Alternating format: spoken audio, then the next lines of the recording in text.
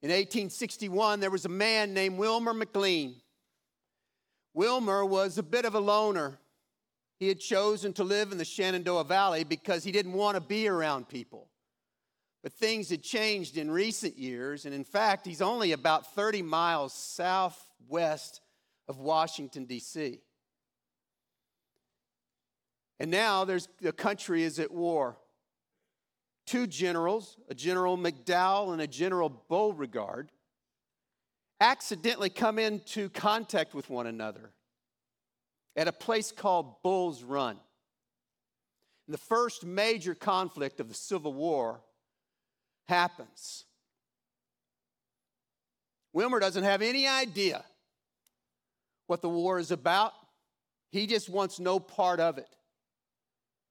And so after the slaughter of literally thousands and thousands of men on his property, he decides he's going to go to the most out-of-the-way place he can find to get away from this war. He finds a place. It's small, he wouldn't call it a town. It was a village in Virginia, farther to the west. He sells his place and moves. Over the next 4 years, there's a war going on, but it really has very little to do with him, and he has accomplished his purposes. He has gotten away from it. But after 4 years, things are winding down. And General Grant and General Lee begin to discuss where could we find a place to meet where we might sign the surrender of the South. They choose a place, ironically enough, in Appomattox Courthouse. That's the name of this little village, Appomattox Courthouse. And as they look over the town, they look and agree that this particular home will be suitable for us to meet in. And they meet in the living room of this particular home. And they sign the surrender that ends the Civil War for our country. It is the living room of Wilmer McLean. Try as he might, he could not get away from the war. And what we're trying to impress upon you over these last week and the next 3, this one and 2 more, is that there is a conflict in the unseen realm that you're a part of, whether you are aware of it or not. And try as you might, you cannot escape it. Jay spent some time with us yesterday or last week trying to make sure that we all understood the reality of this unseen realm. And if you missed that and you're right now really skeptical about what kind of a church have I found myself in, then I would encourage you to listen to that message. Because this is not a figment of some overactive imagination. And it's definitely not, we're not talking about some red cartoon character on your shoulder whispering things in your ear. The devil is an immaterial and real intelligence that is at work in our world. Ephesians chapter 6, verse 12 says this: our struggle is not against flesh and blood, but against the rulers and against the authorities, against the powers of this dark world, and against the spiritual forces of evil in the heavenly realm. And so we want to spend some time talking about this personality. It's going to be a difficult morning for you, because this is going to be way more like a theology class than it is a sermon. See, this is one of the topics that I don't go to Google to. I don't search Google and say, okay, what can I share? Not that I ever do that anyway, but I may take a peek. This is a place where we dive into the scriptures and lean into what it says. 1 Peter chapter 5, verse 8 It says, be self-controlled and alert. Your enemy, the devil, prowls around like a roaring lion, looking for someone to devour. So I want to take some time and look at the origin and the strategies of the Satan, and then talk a little bit about some things that I hope that we can begin to embrace and imply. I've leaned into some old school kinds of things like basic theology books by Ryrie and systematic theology by Chafer, and these kind of books that I haven't opened in a while. I hope it's helpful for you as we work our way through. Let me pray for us. We'll jump in.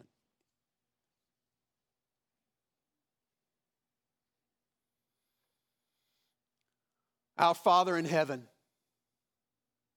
you are good and gracious to us. And the extension towards us is one of acceptance and love and kindness. Your name is holy. It is blessed. It is powerful. We ask that among us right now, your kingdom would come and your will would be done, as if this were your throne and we were in heaven. Give us what we need for today. Help us to forgive, because we have been so well taken care of and forgiven. Help us to recognize evil and the evil one, and lead us not in his way. For you are great and glorious and mighty. And all praise and honor is yours. In Jesus' name, amen. All right. Who is this Satan? Well, I'm going to work you through a number of different scripture. I want to tell you something. I can't remember ever doing this before. On your resource page that you go to, that you can get to on our website, I've actually included the exact notes I'm teaching from. And so they'll be there for you. So don't scramble and try to write every single thing down. You can get it right there, and you can work through these verses as I work through them with you now. This Satan, which means the adversary, the opposing one, or if you want to call him the devil, that's fine. That means the accuser. He's mentioned over 50 times in the New Testament alone, 25 of those times by Jesus. If you want to say, why should I really pay any attention to this? Jesus did. And if you're a follower of him, you would want to do that. He is a created being, an angel. And he's apparently, if you take Ezekiel 28 to be a description of him and other places in the scriptures, he's incredibly powerful and amazingly intelligent and beautiful. He was in heaven with God's angels and was, in fact, it seems, a guardian in the higher courtroom of God's dealings. In his beauty, in his power, he became proud, and he desired to be God and to do a job share with God the Father. The reason he did that is not because he was made to, but that he was extended the same freedom of choice that you and I have. God did not create evil. Satan's choice created it.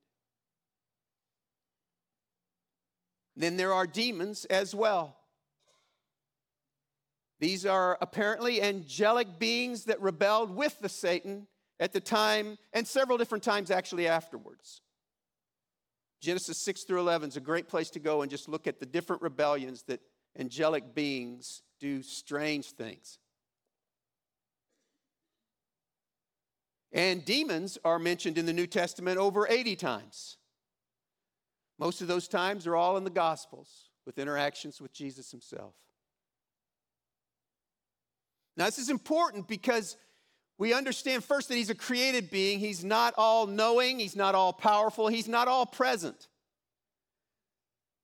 But it's also important because we see how the scriptures contend with the issue of evil if God is good. And it does not say that evil is a result of the past mistakes that you're cyclically trying to get right as you go through over and over this cycle of karma. Scriptures are not saying that it's just a figment really of your desires and imagination. If you could just rid yourself of all of that, there would be no evil. And the scriptures do not say that God has caused it or that you're just a product of time and space and chance. No, the Bible would say no to all of that, that there's actually an organizational structure of evil trying to destroy all that God declared good.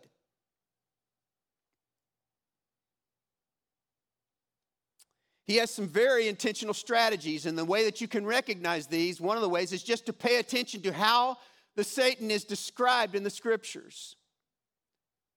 We're told that he came to kill and to steal and to destroy. John 10:10. The thief comes only to steal and kill and destroy, but I have come that they may have life and have it to the full.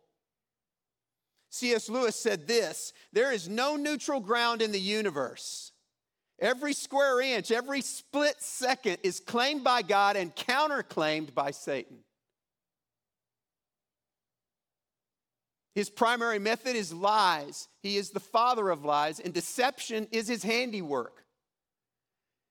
I'm going to talk a ton about this next week, but just briefly, John 8:44, Jesus said, you belong to your father, the devil, and you want to carry out your father's desires. He was a murderer from the beginning, not holding to the truth, for there's no truth in him. And when he lies, I love this line, when he lies, he speaks his native language. For he is a liar and the father of lies. 2 Corinthians chapter 11.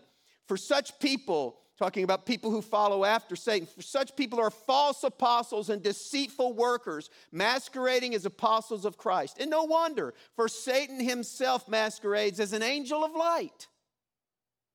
It is not surprising then if his servants also masquerade as servants of righteousness. Their end will be what their actions deserve.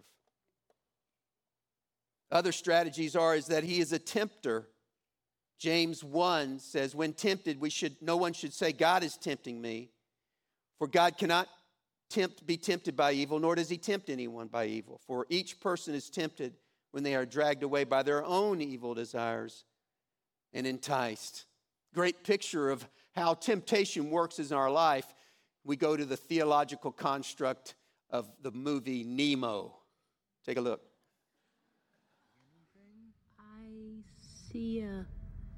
I see a light. A light? Yeah, over there. Hey, Conscience, am I dead? No, I see it too.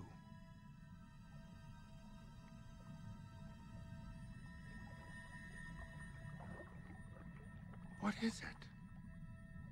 It's so pretty.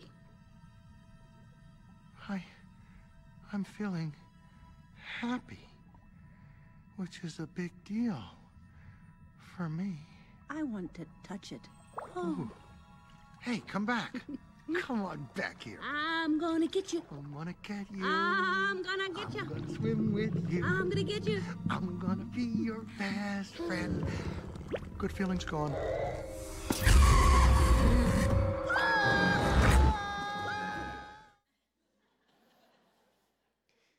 It's so pretty. I want to touch it. It makes me feel good. And then, unaware, we find ourselves in trouble. The accuser, the devil, or the adversary, Satan, is said in Revelation 12 and talked about this way. I heard a loud voice in heaven say, now have come the salvation and the power and the kingdom of our God and the authority of his Messiah. For the accuser of our brothers and sisters, who accuses them before our God day and night, has been hurled down.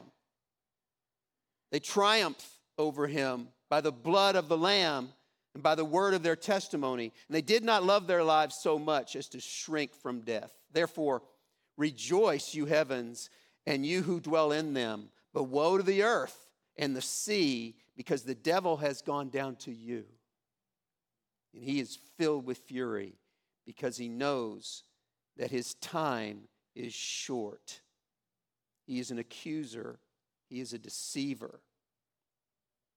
It did not surprise me that this past week I woke up early one morning and I had the strongest sense of funk, which is the Clifford word for the things that you can't really describe, but something's weird going on.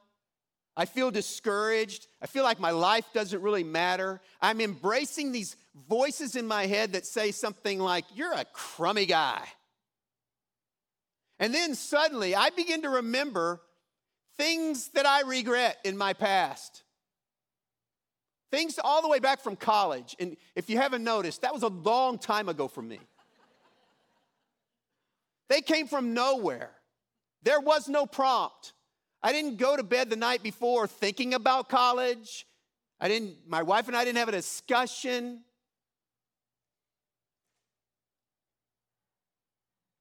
It has been my practice when I experience general accusations and mood swings that are unexplained.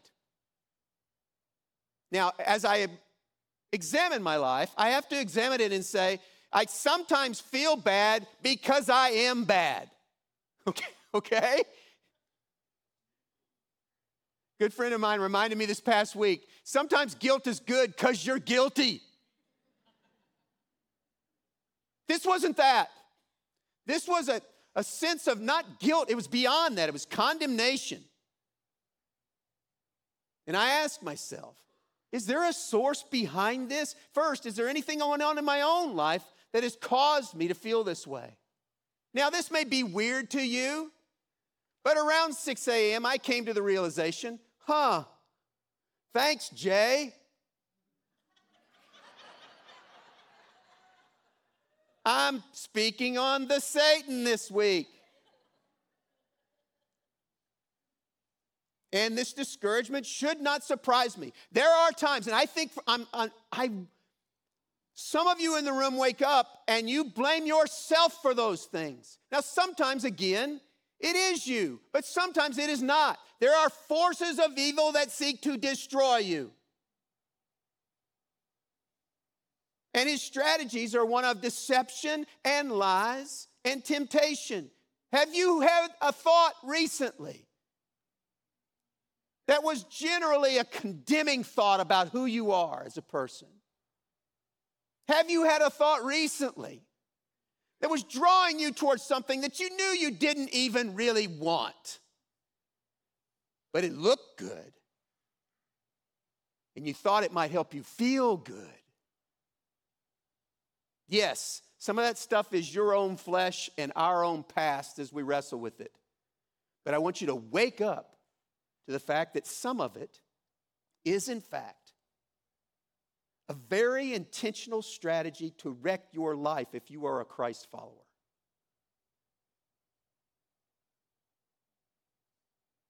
The Hebrew word for Satan means to oppose and to obstruct and accuse.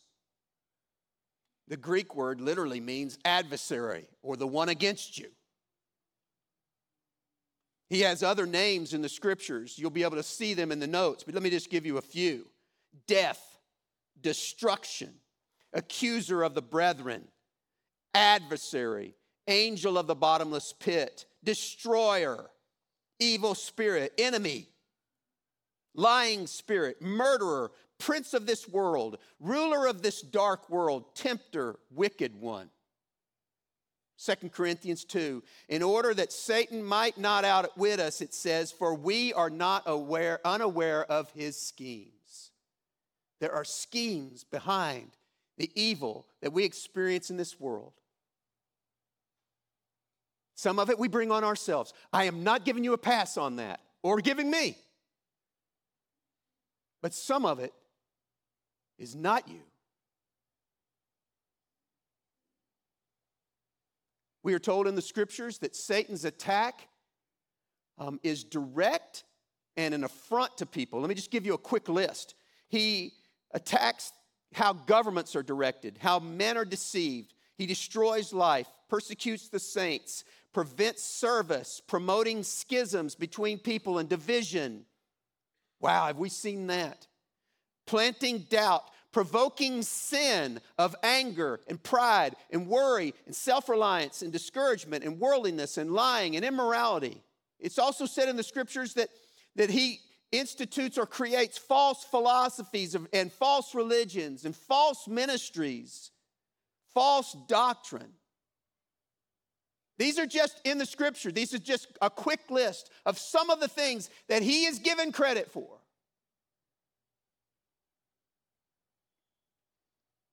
And the list would be equally long today.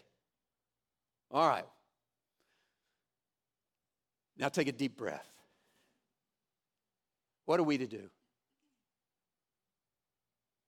James 4:7 says that we submit yourselves then to God and resist the devil, and he will flee from you. Resist the devil, and he will flee.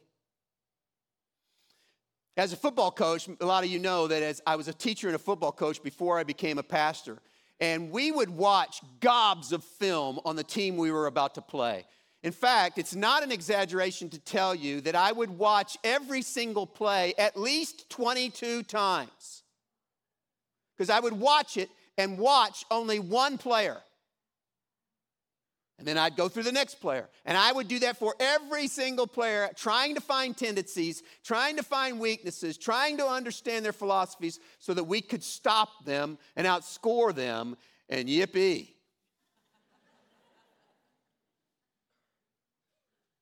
It did not create fear of the opponent for me.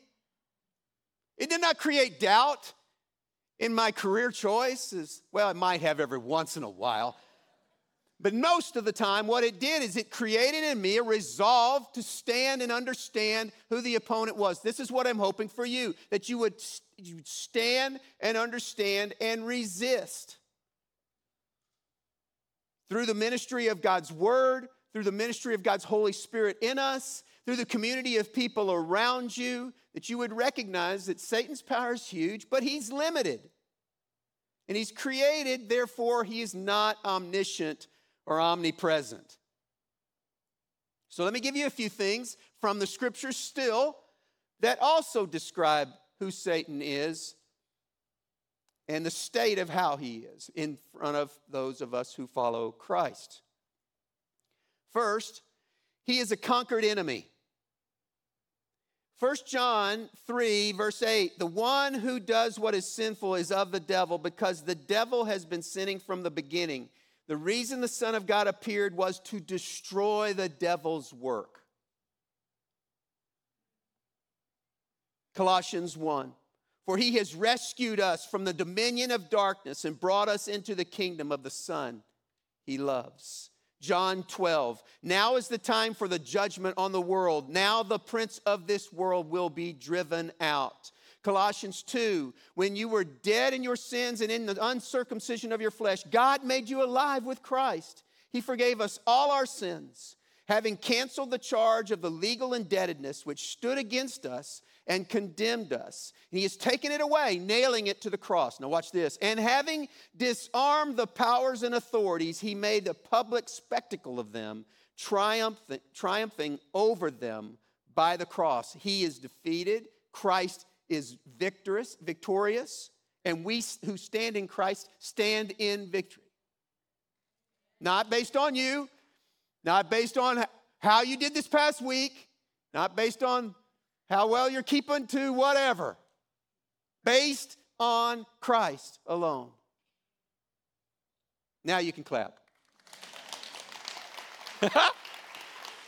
Satan is also under a perpetual curse that was given to him in Genesis chapter 3, and that curse remains. We're reminded of it in Isaiah and other places in the New Testament. He is under that.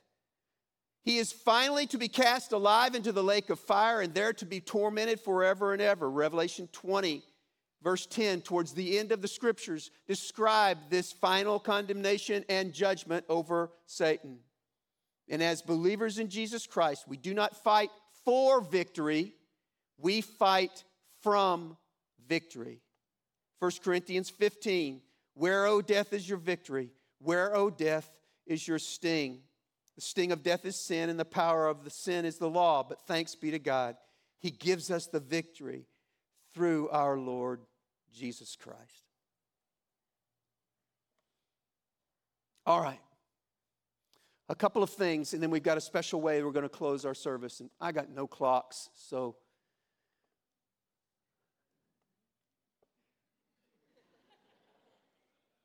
I know some of y'all are thinking, no clocks. Oh no. This is a message on Satan.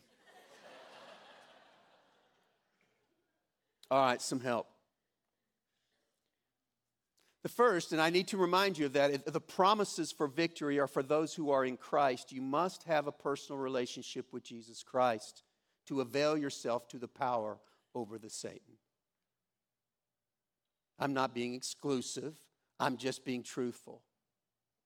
John 1 says, He came to that which was His own, but His own did not receive Him. Yet to all who receive Him, to those who believed in His name, He gave the right to become children of God, children born not of natural descent, nor of human decision, or a human's will, but born of God.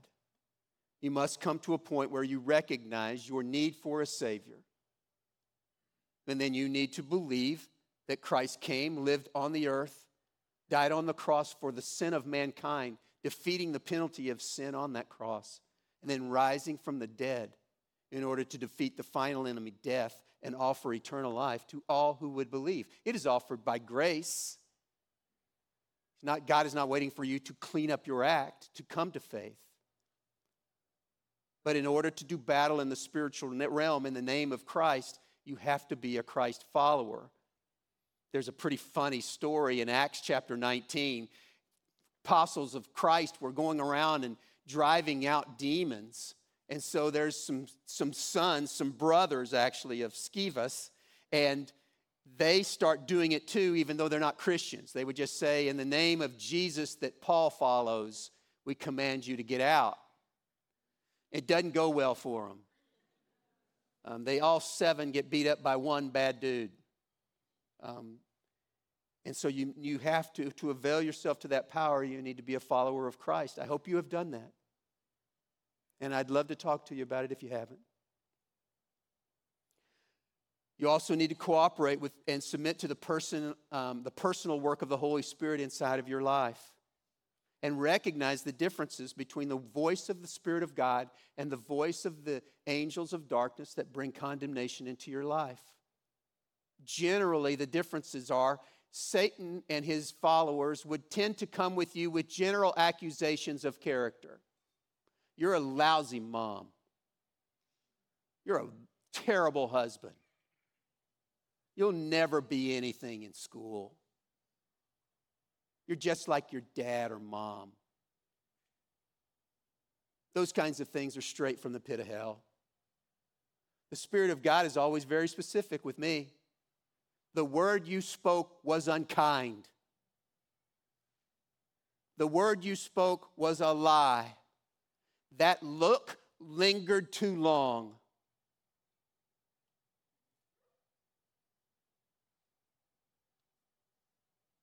The Holy Spirit will use God's word and bring some things to remembrance for you so that you can align yourself with the will of God. Satan will not do that. His words in you will create despair and doubt and resentment, discouragement, anger towards the people you care about, even anger towards God. Whereas the Holy Spirit will speak to build faith and hope and love. The Holy Spirit's movement generally in our lives is inward toward correction and Christ-likeness, not outward towards critique of others. Measure your posts and your tweets against that.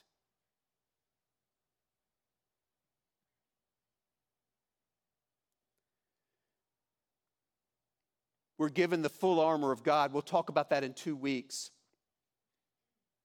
And prayer in Jesus' name. Ephesians 6:18 says to pray in the Spirit on all occasions with all kinds of prayers and requests. And with this in mind, be alert and always keep on praying for all of Lord's people. We have the power to resist these attacks against us. And in the next 2 weeks, we'll talk about how we can recognize his primary modus operandus, which is lies, deception in our lives. We believe it. And if some of you are sitting there going, thinking, I ain't believing that, you've underestimated either who your enemy is or you've overestimated your own intelligence. And either way, come back next week. And Jay will straighten you out.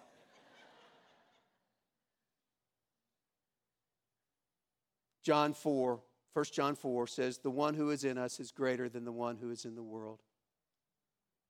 1 John 5 says, this is our victory that has overcome the world, our faith. Revelation 12 says that we will overcome him. And in fact, that we already have.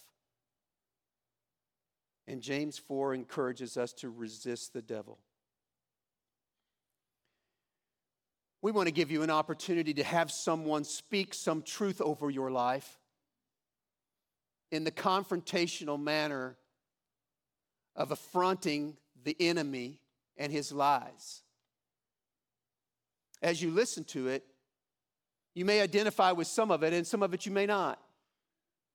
But if in your spirit there is truth spoken, say yes to it. Say yes to it as Bree comes and speaks over us.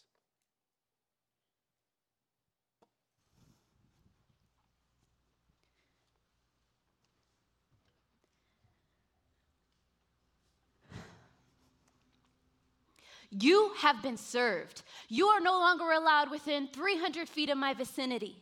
The thought of you sickens me. For too long you've been stripping me of my strength and security, forcing me to believe I'll eternally live in obscurity. Your unnerving wording of deceit held me captive for longer than I'd care to concede. You no longer have authority over me. For too long you've bound my wrists in an attempt to numb the grip to my fist clench on this pen. For too long my voice was silenced. I was too afraid to speak out in defiance, but I refused to remain compliant. No longer will I submit to your confinement. You have been denied access to my mind. You can try, but I'll bring to light every shadow you hide behind. For too long your poison has seeped through my insides, corrupting my mind until I could no longer think for myself. For too long you and your heathens really had me believe in love could not exist in this world so long as I was breathing. I see your schemes and I will no longer be a victim at the pleasure of your allegiance. You no longer can speak to me, no matter how convincing you may have been to the third that followed your fall, I will stand strong. You preyed on my weakness when I was too frail to fight, but now I'm fully equipped with the armor of God prepared for your strike. You are no longer allowed to prowl on my premises. All of my interests have been sealed by the same power that devoured death and resurrected Jesus by his very breath. And with him on my side, I dare you to come against. You are a coward, and though your roar may sound like a lion, I will no longer be frightened by it. I just whisper the name of Jesus and you flee, trembling with your tail between your knees. I stand before the crowd so I can point you out. You do not have the power to hold me down, and I'm going to expose you for who you really are. A deceiver who feeds on pain, a misleader who is a breeder of doubt, a fraud who forces you to believe that there's no way out. But I'm free, rescued by the Almighty King. I was once a slave to darkness, but now the darkness runs from me. And there's more to life than what the enemy wants you to see, and he'll continue to stalk and scoff and stomp on who God's called you to be. We all have a choice to live in bondage or run free, and it's Jesus who holds the key. It's up to you to choose to reach.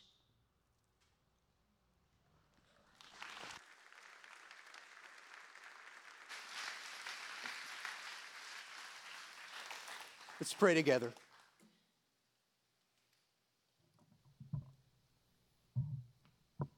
Father, we thank you for the truth of your word.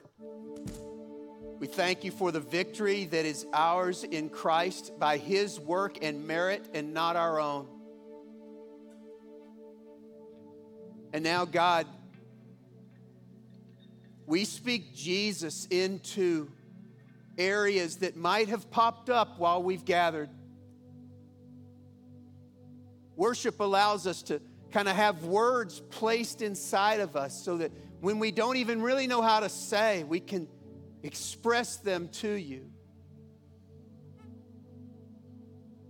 And we invite Jesus over us as a community. We invite Jesus over our families, how we treat one another, our friends, our spouses, our classmates. God, we speak Jesus over the folks that we work with, the folks that we work for and that work for us.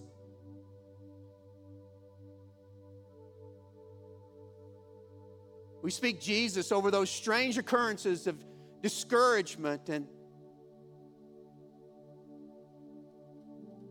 a sense of failure in our lives that we don't even know where it came from. God, we speak Jesus over it.